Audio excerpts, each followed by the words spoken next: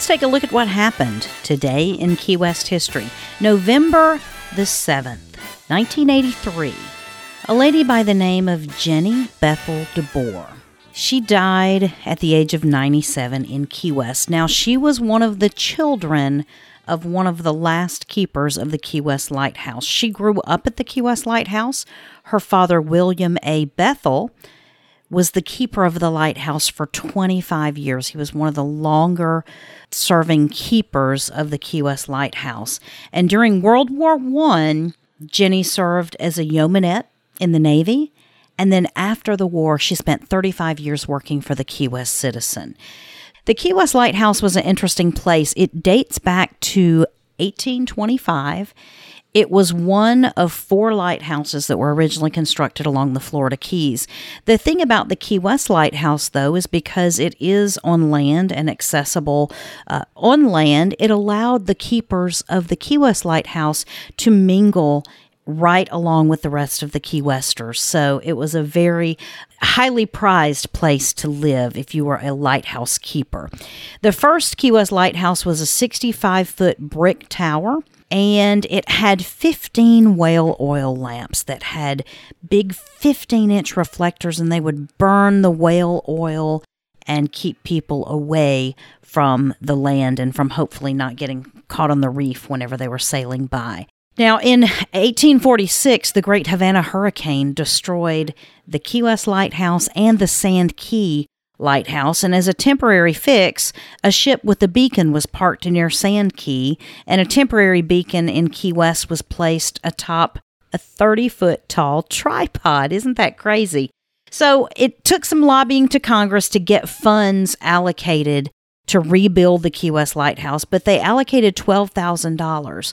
And in a matter of just a few years, the Key West Lighthouse was rebuilt, and it was given a new lens. It was 39 inches in diameter, 62 inches tall, and it was just a much bigger, brighter light.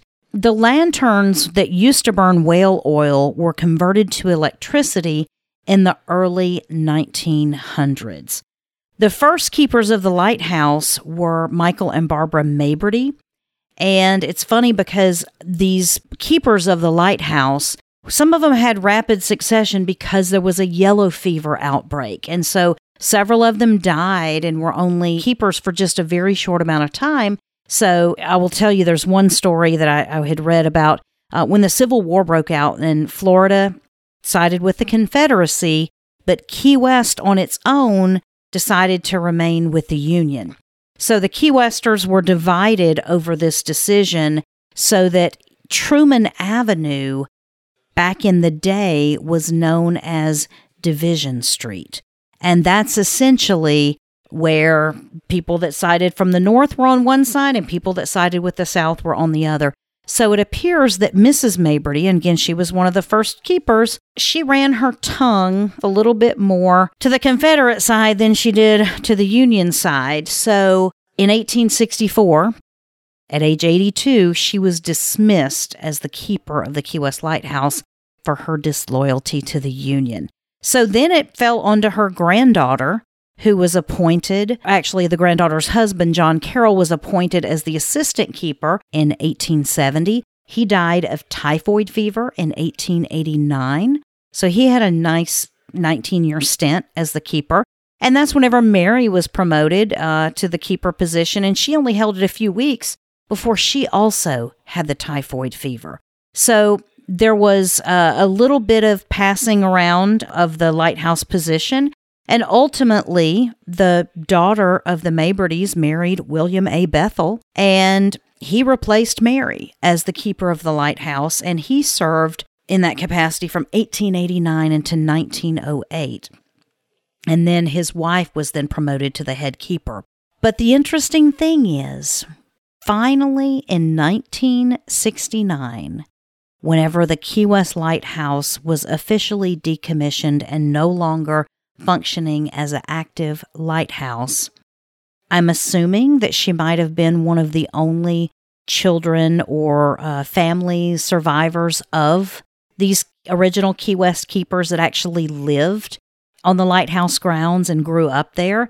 So, in December of 1969, when she was 83 years old, Jenny Bethel DeBoer, the daughter of William Bethel and Mary Bethel, officially turned off the light at the Key West Lighthouse for the last time.